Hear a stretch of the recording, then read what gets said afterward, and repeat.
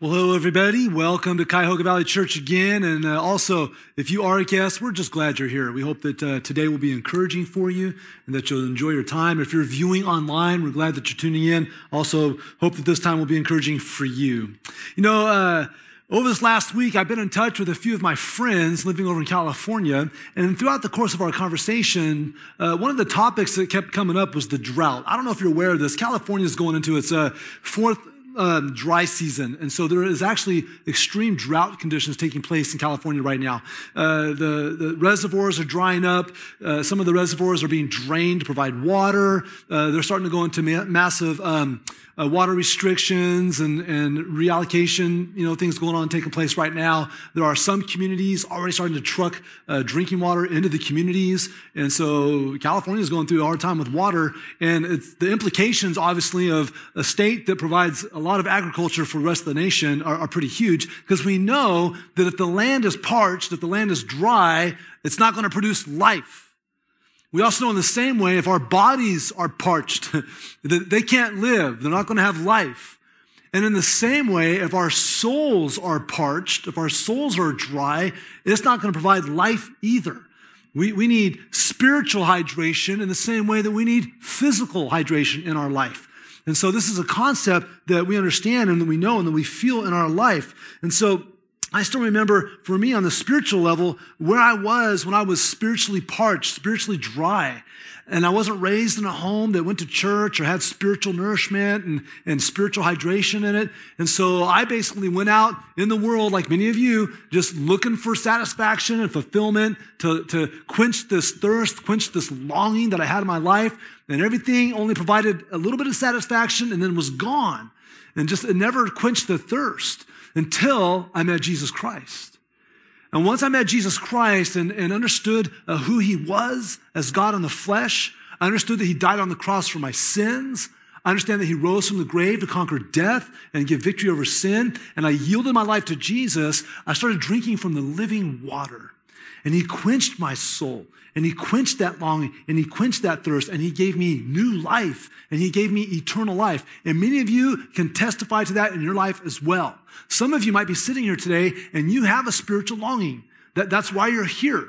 You're thirsty spiritually. You've been drinking from the water fountains and the wells of the world, and they're not really satisfying. And maybe I'll try church, or let me check this God thing out. In the same way, if you come to that realization that Jesus is the living water and you drink from him, you can experience life.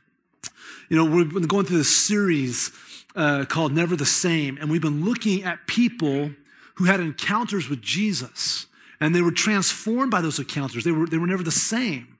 And today we're going to look at a woman who comes with a spiritual thirst.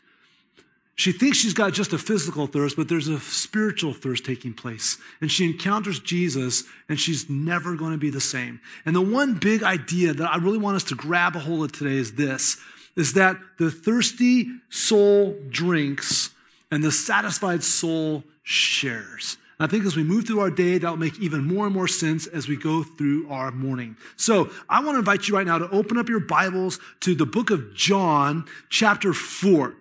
And hopefully you have a Bible with you. If you don't, maybe you have a Bible application on your device. There are going to be verses on the screens here. And if you're here today and you don't actually have a Bible, we'd love to give you one free as a gift on your way out. Grab one so you can have your own Bible. But everyone turn to John chapter 4. And we're going to find out a little bit more about how the thirsty soul drinks and the satisfied soul shares by looking at the life of this woman from Samaria that encounters Jesus at a well. Now, as you're turning to John chapter 4, I'm just going to really paraphrase and summarize what takes place in the first 6 verses, because this is a pretty lengthy little passage. We're not going to read every verse. I'm going to zoom in and out at different points. Basically, when you look at the first 6 verses, what you find is that Jesus was leaving the region of Judea, and he was going to go into Galilee up north. And sometimes Jews would go around the sides, of Samaria, but in this case, Jesus was going to go right through Samaria to get to Galilee. Now, by the way, just a little side note, you'll find some save the dates in your program, because some of you might actually be stepping foot in Galilee in 16 months. CVC is going to take its first Israel trip in 16 months. So some of you might actually get a chance to go to Galilee, but that's just a side note. Save the dates are in your program. And so he's going to Galilee. And on the way to Galilee, he's going through Samaria. He's going to stop at this town called Sychar, and there's a historical and significant well there called Jacob's Well that Jacob himself built, the man who God turned his name into Israel. And he's there at this well, which, by the way, is still there. There's a church there in modern-day Nablus in the West Bank that if you were to go there, they built a church around this thing. It's there in the crypt. That's actually Jacob's Well. You can still go and draw water from that and sip it. It's kind of an interesting thing to do. I've never done that, but I know it's available. And as Jesus went to this well, it was about noon, and he had sent the disciples on to get some food. And so he's sitting by himself at this well, resting from the journey. And that's where we dive in John chapter 4, verse 7, and pick it up. And here's what we see. A woman from Samaria came to draw water. And Jesus said to her, "Give me a drink," for his disciples had gone away into the city to buy food. And the Samaritan woman said to him, "How is it that you, a Jew, ask for a drink from me, a woman of Samaria? For Jews have no dealings with Samaritans." Jesus answered her, "If you knew the gift of God, and who it is that is saying to you, 'Give me a drink,' you would have asked him, and he would have given you living water." The woman said to him, "Sir, you have nothing to draw water with, and the well is deep. Where do you get this living water? Are you greater than our father Jacob? He gave us this well and drank from it himself, as did his sons and his livestock." And Jesus said to her, "Everyone who drinks of this water will be thirsty again. But whoever drinks of the water that I will give him will never be thirsty again. The water that I will give him will become in him a spring of water welling up to eternal life." The woman said to him, "Sir, give me this water so that I will not be thirsty or have to come here to draw water." And Jesus said to her, "Go, call your husband and come here." The woman answered him, "I have no husband." And Jesus said to her, "You are right in saying I have no husband, for you have had 5 husbands, and the one you now have is not your husband. What you have said is true." And the woman said to him, "Sir, I perceive that you are a prophet." Hey, let's pray together. God, as we unfold the pages of your word, and as we look at this amazing encounter between you and this woman of Samaria, there's so much to learn. There's so much to pick up on. Lord, there's so much to challenge us and to change us. Lord, I pray that each and every one of us, no matter where we're at in our spiritual journeys, will sit and we'll take in and we'll listen and we'll learn. And God, would you make us never the same? Would you transform us because we were with you today and in your word? God, for those who have a relationship with you, would you enrich that relationship? Would you motivate us to continue to be on mission? God, for anyone here today watching online or here in this room, God, that doesn't have a relationship with you, God, would you use us to stir our souls, to make us aware of the spiritual thirst that's needed that only you can satisfy? So we lay this at your feet in this prayer in Jesus' name. We all said, amen. Now, I want to learn as much as we can in the limited time that we have from this passage, because there's a lot of beautiful things here. And I want to do it by just basically asking 2 questions. First question is this: how are we like this woman?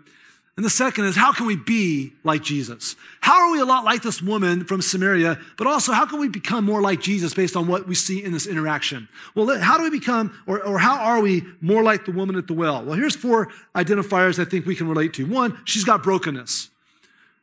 She has brokenness. She is alone at noon drawing water from a well. If you know anything about the social and the cultural customs of the day, that's just not typical.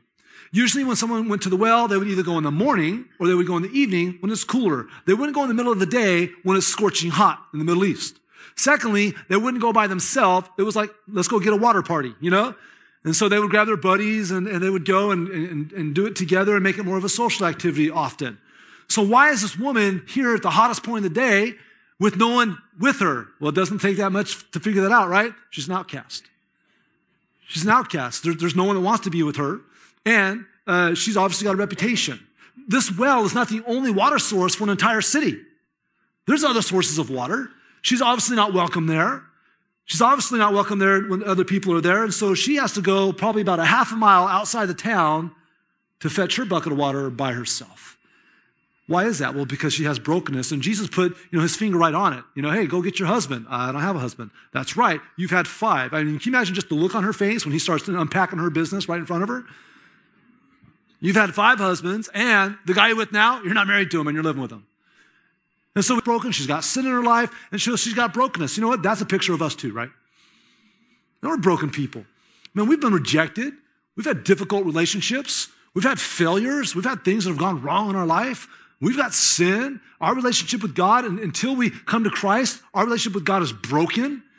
And so we can really relate to the brokenness in this woman. She's broken, she's rejected, and she has great needs in her life. You know, I'm reminded of something that Pastor Rick said a couple weeks ago when we were looking at the exchange between Jesus and Nicodemus. And Pastor Rick taught us this. He said that the rejected are accepted in Jesus. It's just a good reminder that this woman who feels rejected is about to be accepted. And it's just a reminder that those of us who felt rejected in this room at different points in our life are accepted in Christ.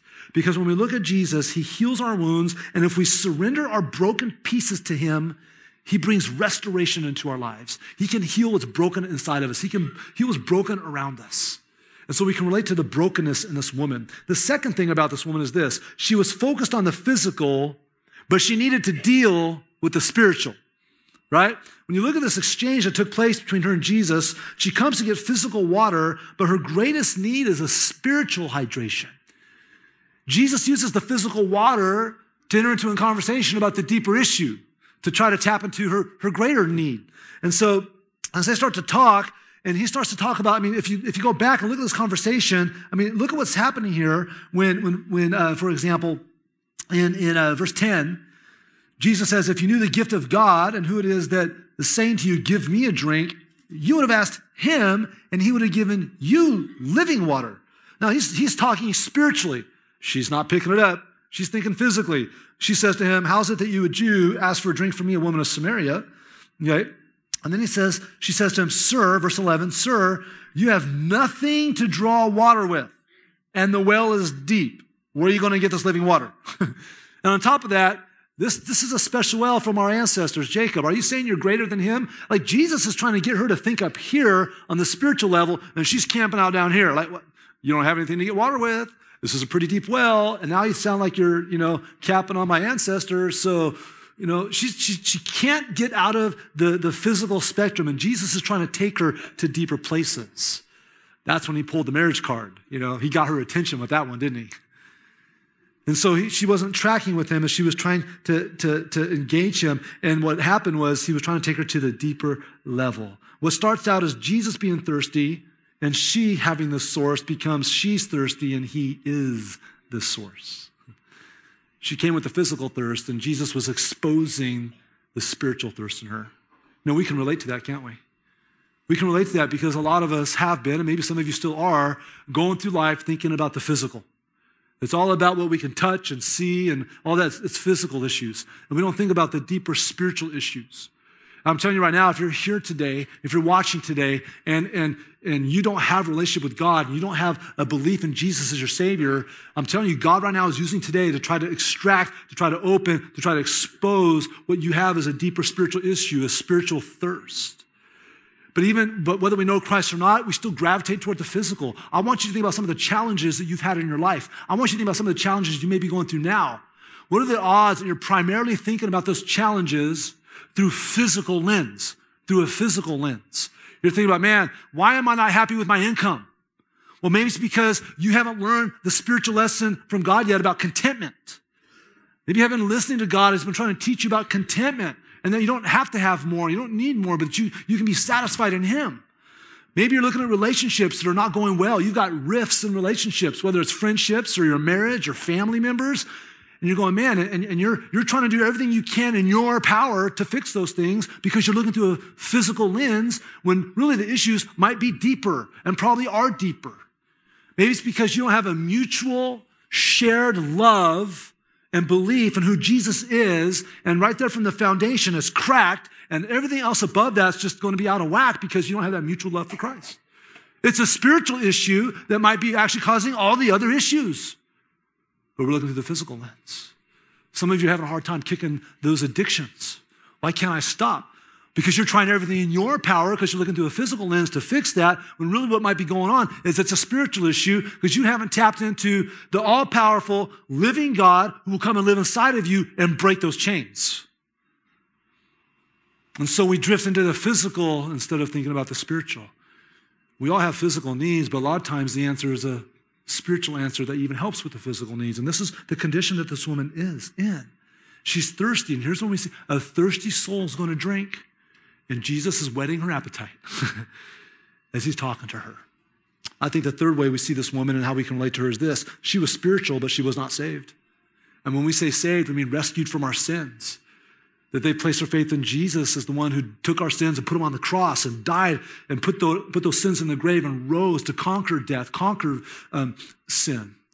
So she was spiritual, but she wasn't saved. I mean, when you look at this conversation, she was not ignorant. She knew her history. Hey, this is our ancestors' well. Do you think he's greater? They have a conversation in there about worship. You Jews say we should worship there in Jerusalem. Hey, our ancestors say we should worship here in Mount Gerizim. Like, she's a very informed woman. She's not ignorant. She knew her customs. Why are you a Jew talking to me, a Samaritan? We'll get into that in a minute. She was also pretty quick on the draw. You know, she didn't miss, like, what do you want to draw water? You don't have anything. You know, she was quick on the draw, and she knew some biblical teaching. Look what she says in John 4, verse 25. Look what she says in verse 25. As they're talking, and they've had this bigger conversation, this bigger context about worship and all these things, she basically tries to put an exclamation point on the end of the conversation to move on. She says, the woman said to him, I know the Messiah is coming, he who's called the Christ, which means anointed one. When he comes, he will tell us all things. So they're having this little conversation. She pulls the Messiah card. Hey, look, one day, Messiah's going to come. God's going to send a Savior. God's going to send this anointed one who's going to come. He's going to clear it all up. So I'm just going to get my water and leave now. And then look what Jesus says to her right in verse 26. Jesus said to her, I who speak to you am he. You have those little moments where you wish you could just be there. I would just love to have been there to watch just the look on her face, have my phone ready, you know, a little selfie with her with that look on her face, you know, or something like, you know, oh, the Messiah's going to come. He's going to clear it all up. The person you're talking to, I'm the Messiah. Now, of course, you know, she probably had a little pop-up menu. Okay, guy is crazy. He's, you know, a little extra heat. Maybe he does need some water. I better get him some quick. Something's going on. Something's going on. And what's so interesting about this moment is if you start to look at the life of Jesus as he starts his ministry, as he starts in Jerusalem and he's gathering his followers in Galilee and he's showing up in Judea and he's hanging out in Jerusalem, he never made this profound of a proclamation of his messiahship anywhere else. In fact, if anything, you see the opposite. You see him kind of telling people, keep it down, because it would, you know, cause political issues and spiritual, you know, it would cause issues. So he's actually telling people, hey, chill out. Stop telling people this stuff. It's good. I'm the Son of Man. He uses code word, right? Son of Man, which is a prophetic, you know, title that he has. But now he's at the well with this woman, this Samaritan, this sinner, if you will, who's broken and no one else is around. And he so clearly and boldly gives her this gift he's given to no one else. I'm the Messiah. Man, how beautiful is that? And how jaw-dropping was that? And here's the reality of the moment. She knew about Christ. She just didn't know Christ. See, at some point in time, that was where all of us were. Some of you still might be there. Okay, I know about God. I know about Christ, but you don't know him. It's a lot like your Facebook friends. Look, some of you on Facebook, you've got friends. You have no clue who those people are, right? Friend request from so-and-so, you're like, they know 3 of my friends. I guess I went to school with them. Sure, okay. Yeah, they're your friend, but they're not your friend. You think we're going to be able to get away with that with God? Well, I know God. No, you don't. Well, I know about Jesus. I'll accept him as a friend. And then you're just going to, no. Because you can be spiritual and you can be unsaved. We talked about that last week, remember? We looked at the guy Nicodemus. Man, Nicodemus, he was spiritual and religious. He was a very religious person. Man, he went to church. He had scriptures memorized. He was teaching people about God. And Jesus looked at him and said, what? You need to be born again. You're spiritually dead. This woman was in the same boat, man. She knew about Jesus. She just needed to come to know Jesus because she wasn't saved. But now her appetite was whetted and she's ready to drink because the thirsty soul is going to drink. Some of you are sitting here, you're in that same boat. You know about Christ, you just don't know Christ. That's kind of bad news because you don't want to go into eternity without Christ. The good news is you can make a decision for Christ. You can respond, you can RSVP to Jesus' invitation to come to know him. You know, the fourth thing we see about this woman I think we can relate to is this. She shared with others once she met Christ. Look what she did once she met Christ. Look at John chapter 4, verses 27 through 29. Look what goes down here. Verses 27 through 29. So as we're wrapping up the conversation, Just then his disciples came back, and they marveled that he was talking with a woman. But no one said, "What do you seek?" or "Why are you talking with her?" So the woman left her water jar and went away into town and said to the people, "Come see a man who told me all that I ever did. Can this be the Christ?" It's so interesting that this woman shows up to the well with one thing in mind and leaves with a completely different thing in mind. Jesus absolutely rearranged her priorities because she came with that physical thirst that she wanted quenched. Jesus revealed her spiritual thirst. He's quenching it. We know that the fact that she's telling people about Christ and talking this way leads us to believe that conversion is happening in the moment and that she's believing. And we see as we unfold the story more that testifies, really validates that this woman came to believe in Christ and she was transformed. And she left her little clay water jar there. The thing that she was so fixated about and focused on became meaningless because now she became the vessel. She became the container that carried the message of living water, and she took it back to others. And we don't know all about her reputation, but if a woman is going out to the well alone in the middle of the day because she's an outcast, whatever fears, anxieties, reputation that she was concerned about, she threw all those things aside because she went right back into the city and started telling everybody she could about who she met and what he did. Look, the reality of the situation is this. When you meet Christ, that will happen to you. It's an auto response. That when Christ comes into your life, that you can't wait to tell others who he is and what he's done for you. That's why for some of you, if you've been a Christian for 10 years, 15 years, 20 years, and you can't think of any time you've ever shared someone with Christ, you might need to scratch your head and go, Because there's an auto response. That when you truly meet the living water, he changes you, and you're transformed, and you start to live new, you won't be able to be quiet about it. You won't be able to be quiet about it, but that's okay, because people that know you are going to look at you, they're going to already know you're a little bit different anyways. So you owe them an explanation anyways. Why are you different, Jesus? What's going on with you, Jesus? I met him. You changed me. It's an auto response. She couldn't wait to share. Because the same thing that a thirsty soul will drink is true, that a satisfied soul will share. Because when Jesus satisfies that thirst you have, you'll share it. You'll share the answers. We do that all the time. Oh, I found a great restaurant. You got to try it out. Man, there's a sale over at such and such. You got to go. Like whenever we find something that we think is good, we tell the people that we know. So if you're not telling the people you know about Jesus, then maybe you don't think he's good. Maybe you don't think he's the real deal. Maybe he hasn't changed your life. It's an auto response. And obviously there's all those other nuances, about being loving and caring and wise and tactful and relational. But the bottom line is we can't get away from this. The satisfied soul will share. Man, those are some things about the woman that we can look at and go, I think I can relate to those things with her. But what about Jesus? Now, we look at Jesus and he's modeling some things for us. How can we be more like Jesus after looking at how he handled this situation? Well, I think the first thing is this. We see that Jesus made himself accessible and flexible. Here's Jesus, the most important person that ever walked the face of the earth. He's on a trip, man. He is going from Judea to Galilee. He's going from point A to point B. He stops and rests. He's hanging out. He makes himself accessible at this well. He's just there. And when he has someone show up, it's kind of like you ever get in an elevator with one other person moment where it's like you're in an elevator with one person, you're like, okay, do I say hi? Do I not say hi? Awkward, Some of you cheat by just like, what floor would you like, And you press the floor and like, okay, I talk to the person, Like there's that awkwardness. And so Jesus just made himself accessible and he's flexing now. He's going, I'm going to interact with this person. I've got this agenda. I really came to the well to rest, but now there's someone here. And I'm going to be accessible to that person. I'm going to be flexible to that person. You and I are the same way. I don't know about you, man, but there's a lot of times when I'm going from point A to point B, or maybe I'm trying to take a moment to rest or to do something that's important to me. And it just seems like that's when God gives you what we call a divine appointment, right? You're on the way from point A to point B, and all of a sudden God puts this person in your way that's hurting or needs to talk or something's going on. And you're like, Lord, right now, really? Or maybe you're just trying to rest, or you're on vacation. I'm on vacation. I'm off duty as a Christian. Really? So I got stories, but I don't have time. I have to pull them back in. When are we ever off?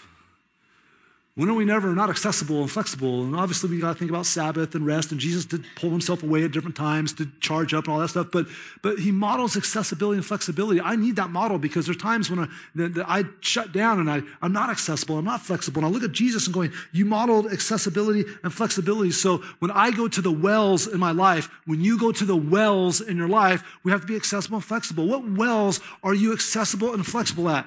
When you go to work, to the library, when you go to the gym or the store, when you go to that reception or that gathering, or when you're on the airplane, it's all those moments that it's a well.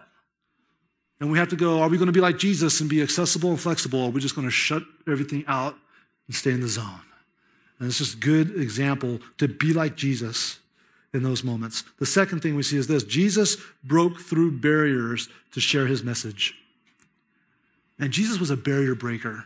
Some of you already know this stuff. Some of you, this might be new to you. The situation that took place here was huge.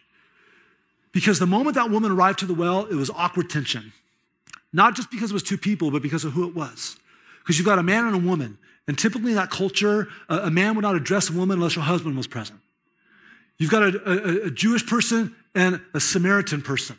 And that's the greatest tension. And that's what she refers to in verse 9. She says, how is it you, a Jew, are talking to me, a Samaritan? How can you ask me for a drink? If you guys know your history, Assyria came in about 722 BC. They took a bunch of the Israelites out of Samaria, and they populated it with a bunch of foreigners. And as those foreigners came in, they intermarried with the remaining Israelites. And because of the cultures and the customs and the belief systems, all of a sudden Samaria became a place where instead of pure worship of the one true God, all these other weird religions came into the mix and they moshed it up. So now it was kind of this mosh belief system, and then they built their own place to worship and all these other, all these things, all these trappings. And so when the Jews came back, basically in a nutshell, they looked at the Samaritans and went, ooh, you guys are heretical and you're half-breeds. And they deemed them unclean. And so now there's been awkward tension between the Samaritans and the Israelites for all these generations. They don't talk. And when they deem someone unclean, you don't talk to them. You don't touch food that was prepared for them. And you don't drink water from a container they touched and drew up from a well. So as Jesus is talking to her, he is just kicking down barriers left and right. He's talking to a woman alone. He's talking to a Samaritan. Plus he's a rabbi, and she's a woman probably with reputation. There's all these barriers that Jesus could have said, I can't talk to her because, and instead he kicked them all down and engaged her. What barriers prevent you and I from sharing Christ? What barriers are in our life? Because once you have Jesus in your life, you hold the message of the living water. What cork has been put into your container so you're not spilling out the message? What fear are you carrying? What socio-economical barriers have you built or maybe feel in the presence of others? What racial barriers may exist? I mean, we fool ourselves if we don't watch our headlines and go, there's still racial barriers that need to be knocked down. There's all these things that Jesus just knocked through to give his message, and we have that message now. He's given it to us. We've got to become barrier breakers too. We've got to become barrier breakers if we're going to make a difference in this world for Christ and bust through the things that make us feel awkward or intimidated and all those things. We have to become barrier breakers. I challenge you to do something today, something in this couple of days that's out of your comfort zone, to represent Christ and make a difference. One of the simplest things you can do, we've talked about this before, some of you do this. A lot of you are going to go out to eat today, maybe tomorrow. You know what? If you love Jesus and you want to make a difference in this world, maybe one of the things you can try to do is this. Before you eat and you just build a relationship with your server, you can just say, hey, we're about to pray for our food. Before we do, is there anything we can pray for you about? I have yet to have a person say no. They're usually caught off guard, like, oh, wow. Or they kind of give you the, your awkward look, whatever. Because it's different. I'll guarantee you this, they'll never forget you that day. You'll be a customer that's very different because you actually showed care. Instead of demanding stuff from them, you showed them respect and care and offered to pray for them. I've had a waitress break down in tears like that next to our table. Everybody's hurting. There's all these parched, thirsty people around us. Little things like that aren't typical is a barrier-breaking thing. There's other ways. When you see someone hurting, how can I pray for you? We got to become barrier breakers, not be held back by our fears and intimidation, because a satisfied soul is going to share. Thirdly, we see Jesus present himself as the life-giving, soul-quenching Messiah, the Savior. When he converted this conversation from a physical issue to a spiritual issue, and when he started using this language, and look at this language he uses in verse 14. He says, the water that I will give him will become in him a spring of water welling up to eternal life. When he's talking about the spring, he's not saying, I have this little pond, this little pool of stagnated water that I'm willing to share with you. This is intentional language. He says, this is a spring. This has a constant flow. It's going to bubble up. It's not going to run out. I'm so glad that Jesus is a life-giving spring that never runs out, because I need to drink from him every day. How about you? And I need strength every day. I need hope every day. I need peace every day. I need joy every day. What day do we wake up and not need Jesus? What day do we wake up and not need to drink a massive 5-gallon bucket of Jesus? You know what I'm saying? Life-giving spring, and he's not going to run out. You're never going to turn on the knob and nothing comes out. He says it's going to well up in him. This spring that I'm offering you, it's free. He says it's a gift. You don't earn it. You don't deserve it. You can't be good enough. Don't try to work your way. Don't insult Jesus by trying to be a good person to earn it. He gave it to you freely. It's a free gift, and once you have it in you, it's in you and it springs up. Look, we live in a world where we try to get that satisfaction from the outside in, right? If I could just make more money. If I could just have that bigger house. If I could just have that new toy, that shiny thing. If I could just get that person. If I could just get that accomplishment. If I could have that success. If I could have, we reach out, hoping that when we pull it in, I'm fulfilled, I'm satisfied. And Jesus uses this intentional language. No, it's going to be a spring in you, welling up. God works how? Inside out. The reason some of you are sitting here, some of you watching the line, just keep trying thing after thing after thing after thing to satisfy, is because you've never let Jesus in and you've never let him start working from the inside out. Spring of living water. He came as the life-giving, soul-quenching Messiah. And if that's how he's going to present himself, guess what? That's how we should present him too. The people that you love and care for and that you hope that before Jesus comes back or before they die, they get right with Christ. You need to make sure that they know that they've heard somehow that Jesus is a life-giving, soul-quenching Savior who brings hope and joy and peace. Tell them with your mouth and tell them with your life. That's who your Savior is. And lastly, we see that Jesus kept his focus on the needed harvest. He kept his focus on the needed harvest. Look at a couple verses with me. Look at verse 30. She goes back to the town. She starts telling everybody because a satisfied soul is going to share. Look what verse 30 says. It says, they went out of the town and were coming to him. So these people are like, wow, we got to go meet this dude. This is pretty crazy. So they start coming out. In the meantime, Jesus' disciples come back. They've got food. Hey, master, we got some food. He's going, I'm good. They're thinking, why did we just take this little errand then? I'm good because I've got food you don't know about. That food to do the will of my Father. I got to keep my eyes on the harvest. And he's hanging with the disciples. And look what he says to them in verse 35. He says, do you not say that there yet are 4 months and then comes the harvest? Look, I tell you, lift up your eyes and see that the fields are white for harvest. Who's he talking about? The people coming. Those Samaritans that are coming to the well. He's telling his disciples, look, there comes the harvest. We got to work the field, boys. These people are parched. They're thirsty. And we live surrounded by thirsty, parched people. If Jesus were to walk your neighborhood with you, what would he point out? If Jesus were to walk your workplace with you, what would he point out? If Jesus were to walk through school with you, what would he point out? Hey, look at that cool classroom. Hey, I like the painting on the wall. Hey, I like the way that guy painted his house. That's pretty cool. Hey, nice ride, you know? I think he'd look and he'd say, look at the harvest. Look at the harvest you live by. Look at the harvest that you work next to. Look at the harvest that you walk down these hallways with. Look at the harvest. And start working the field. And we see fruit when that comes. Look at verse 39. Man, this is so gorgeous. Many Samaritans from that town believed in him because of the woman's testimony. He told me all that I ever did. So when the Samaritans came to him, they asked him to stay with them, and he stayed there 2 days. And many more believed because of his word. And they said to the woman, it is no longer because of what you said that we believe, for we have heard ourselves, and we know that this is indeed the Savior of the world. And now all the Samaritans who one day thought they were not deserving of God's love, or they had it different, they had their own corner on the market, came to know truth and believed.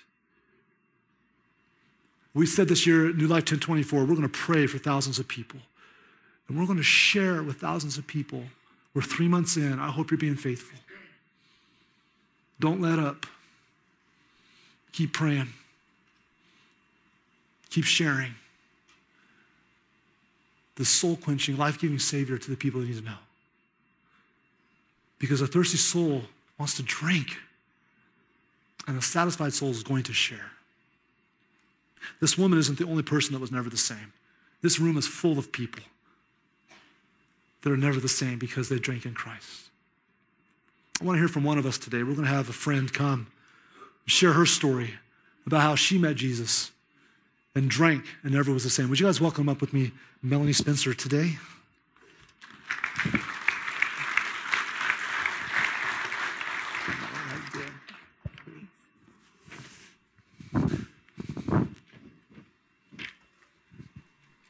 I'm more nervous for this crowd. It's large. There's more. There's just a few more of them. Okay. And don't forget, there's a bunch of people watching online too. Oh, thanks. Just throwing that in there. Just saying. All right. My name's Melanie. So hi, everybody. Pastor Chad asked me to share my story, so I'm going to go ahead and read it because I'm pretty nervous. All right. I grew up going to church. My parents took my brother and I to church every Sunday. I was raised around religion, had heard about Christ, but did not know Christ. As a young kid, I struggled with anger, and as I got older, I started to suffer from deep depression. I never felt like I fit in anywhere in school. I started getting high at the age of 15. Very quickly, I became addicted to heroin. To make a long story short, I spent 11 years of my life participating in a lot of evil and ungodly things. In June of 2012, I was sent to Trumbull County Jail for 6 months. There I opened my Bible and started to read the scriptures. After I finished my 6 months, I was sent straight to a treatment facility in Cleveland. The judge told me to stay in Cleveland and to never come back. At the treatment facility, I started reading my Bible every day and memorizing verses. Still asking myself, though, does God really love me? Can Jesus really save me? As I kept reading and praying, I slowly started to feel God's love. I would get on my knees daily and cry out to him, asking for his help and for him to save me and take the pain away that I felt in my heart. I was broken and torn apart. My soul was darkened and so damaged. Over the next days and months, God really started working on me. I started to understand the significance of the death of Jesus on the cross and his resurrection from the grave. He gave me joy to be with others, which wasn't there before. He started working on my heart. I started to desire to live more for him and to sin less. He started restoring my heart. It took time, but his love for me started to change my perspective on life. I felt hope for once. As I prayed more and learned more, I slowly gave over parts of my life to the Lord. Jesus showed me his love and mercy. I never thought a girl like me deserved love until I encountered Jesus. He reminds me daily that I am his daughter. At work and around friends, I am not shy to let them know about Jesus and how he loves us. I ask friends and people at work if they know the story of the gospel. I remind them that Jesus loves them. The Samaritan woman and John needed a savior, and so did I. God redeemed me and saved my soul.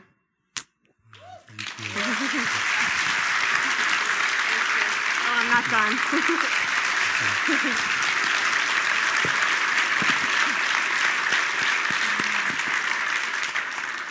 No, I'm very grateful that you came and had the courage to share your story today. And there's a room full of people here and people watching online that rejoice with you and celebrate you and are inspired by the Savior that you met. And who would have known that your well would have been, some of these facilities you went to. But you encountered Jesus there and he changed your life, and we're very grateful for that, and we celebrate with you. Thank you for sharing your story. We're so grateful for that.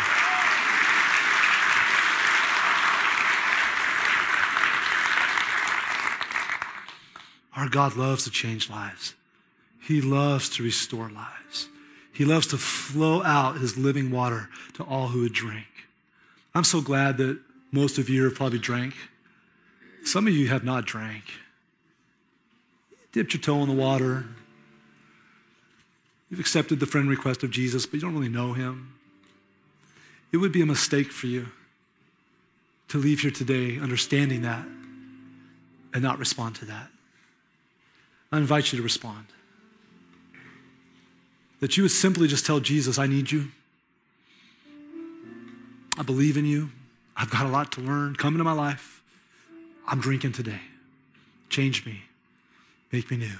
I'm going to follow you. If you do that today, I want to invite you to take that response card in the chair in front of you, and before you leave this room, would you just write down, I gave my life to Christ today. I drank of the living water. Whatever you need to do, but I gave my life to Christ. And in a little bit, there's going to be some baskets that come around. You can drop that off. And we're going to follow up with you. We're going to say, man, congratulations. We would love to share with you how to grow in this new relationship with Jesus and how to experience new life in Christ. For those of us who've done that, man, I hope God has just hit you wherever he needs to hit you. What barrier needs to be kicked down? What person is he continuing to impress on you that you just need to have the courage and boldness to go talk to? You just want to be faithful. Let's pray. Lord, thank you for the reminder that you change lives, that you bring new life. Thank you for Melanie and her story. God, bless her, grow her, continue to have her reach out to others as she pours out the message of the living water found in Jesus. I thank you for those who serve here and pray here and give here so that people like Melanie can come to know you. God, may you continue to move in our hearts, Lord God, to draw close to you. Lord, for those here in this room that don't know you, God, would you give them the courage and clarity to give their life to you today? Whatever fear is holding them back, they would kick it down and embrace and drink. And God, for the rest of us, that we'd have the courage to share. We ask this in Jesus' name. We all said,